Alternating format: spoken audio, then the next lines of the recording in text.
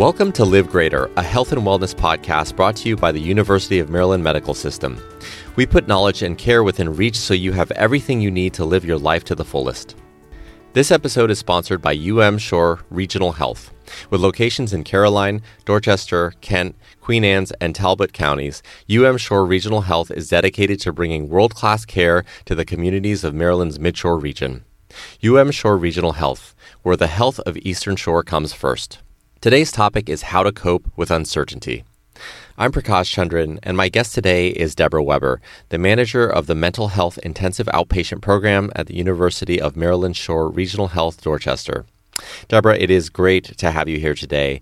I wanted to start with asking you, in difficult times like the one we're living in right now, is it natural for fears of uncertainty to occur? Certainly, because humans tend to be creatures of habit. When things do not go as planned, we may experience vague thoughts of foreboding or actual fear. In the midst of a global pandemic, a state of uncertainty may become persistent and promote uncomfortable stress levels.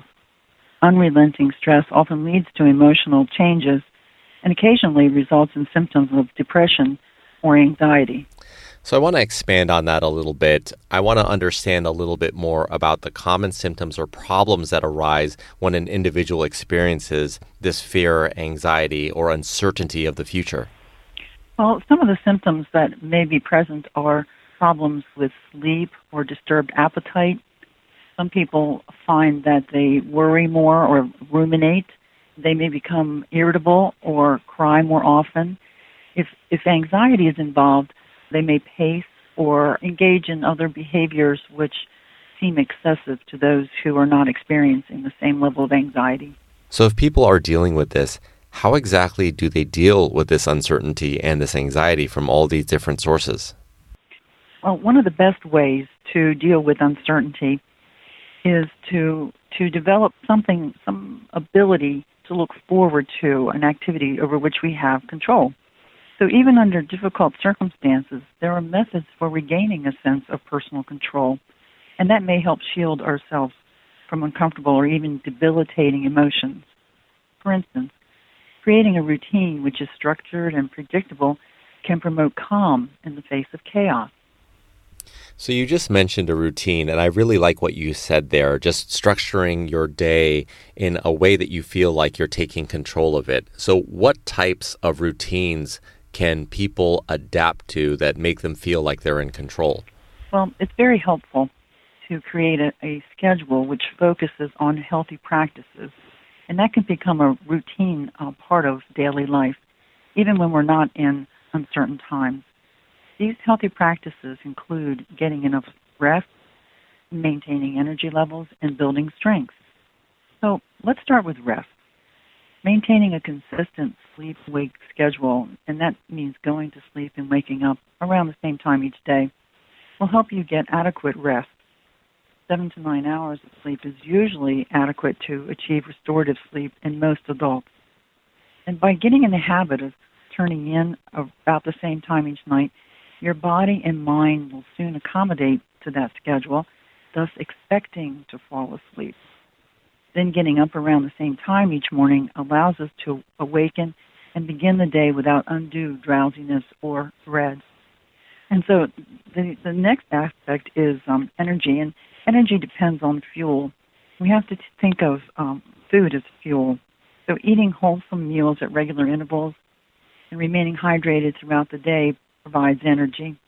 Consuming healthy meals at consistent intervals not only promotes a sense of predictability, but will also help improve your overall bodily functions, immunity to diseases, emotion regulation, and, very important, the capacity to learn.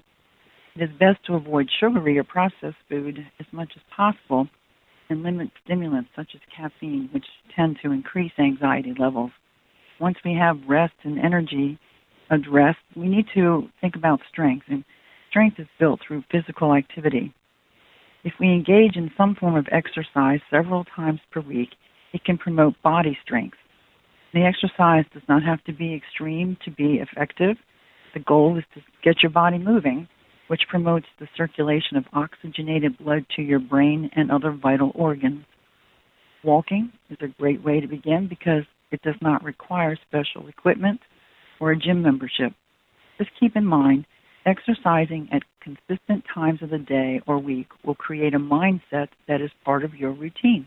Yeah, that makes a lot of sense. And, one thing that I wanted to expand on maybe a little bit is you talked about rest, diet, and exercise and the benefits that building a routine around them have. Those seem like really good baselines to support emotional resilience. Are there any other strategies that people can undertake to take control of their days a little bit more? Yes. One of the most important of those aspects is mindfulness. Mindfulness is a very beneficial strategy because it contributes to improved concentration and personal insight, which is very important during times of uncertainty. It is a skill that can be incorporated into a routine throughout the day.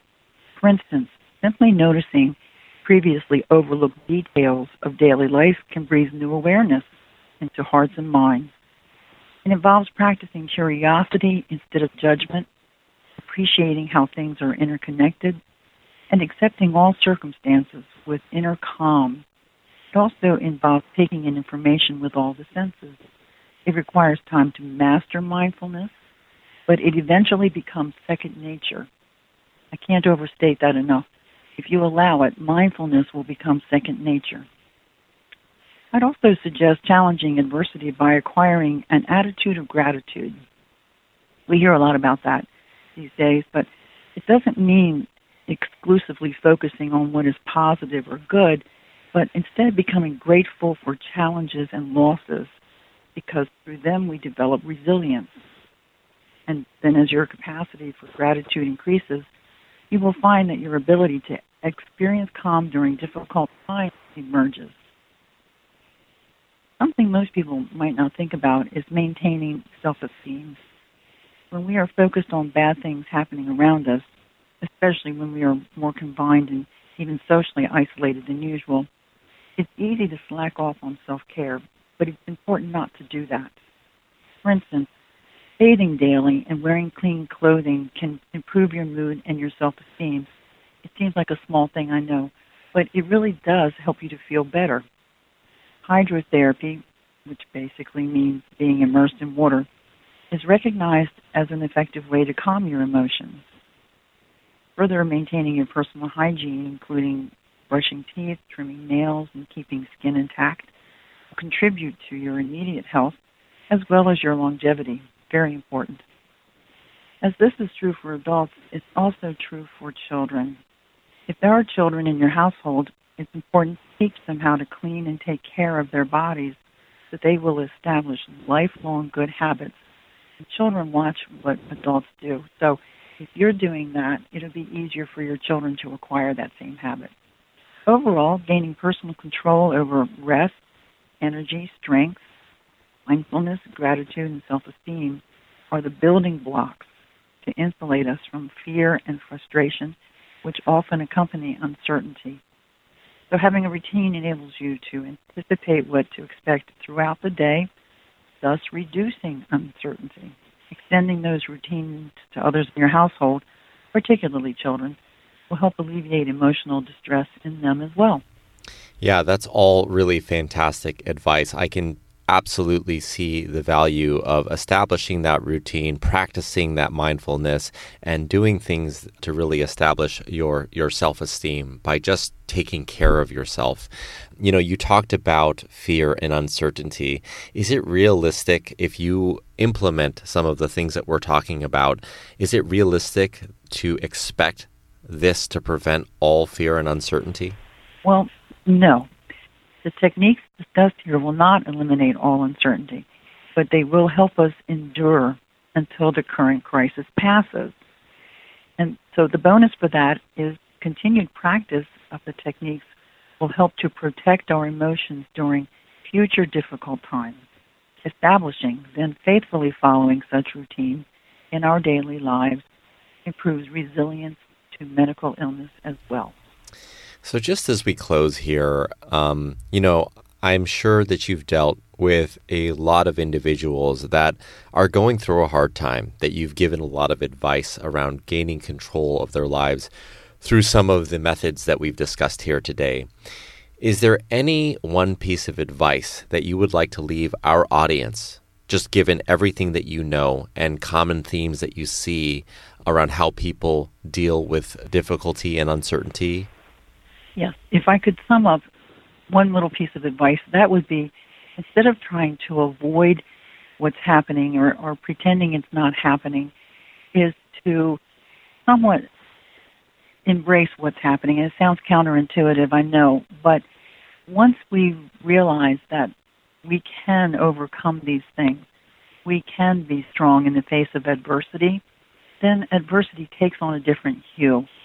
And so to accept that there will be uncertainty will allow us to actually embrace it when it does occur. Well, I think that's great advice and a perfect place to end. I really want to thank you so much for your time, Deborah. This has been very informative. That's Deborah Weber, the manager of the Mental Health Intensive Outpatient Program at University of Maryland Shore Regional Health, Dorchester. To find a behavioral health professional near you, go to umms.org/mentalhealth. Thank you for listening to Live Greater, a health and wellness podcast brought to you by the University of Maryland Medical System. We look forward to you joining us again.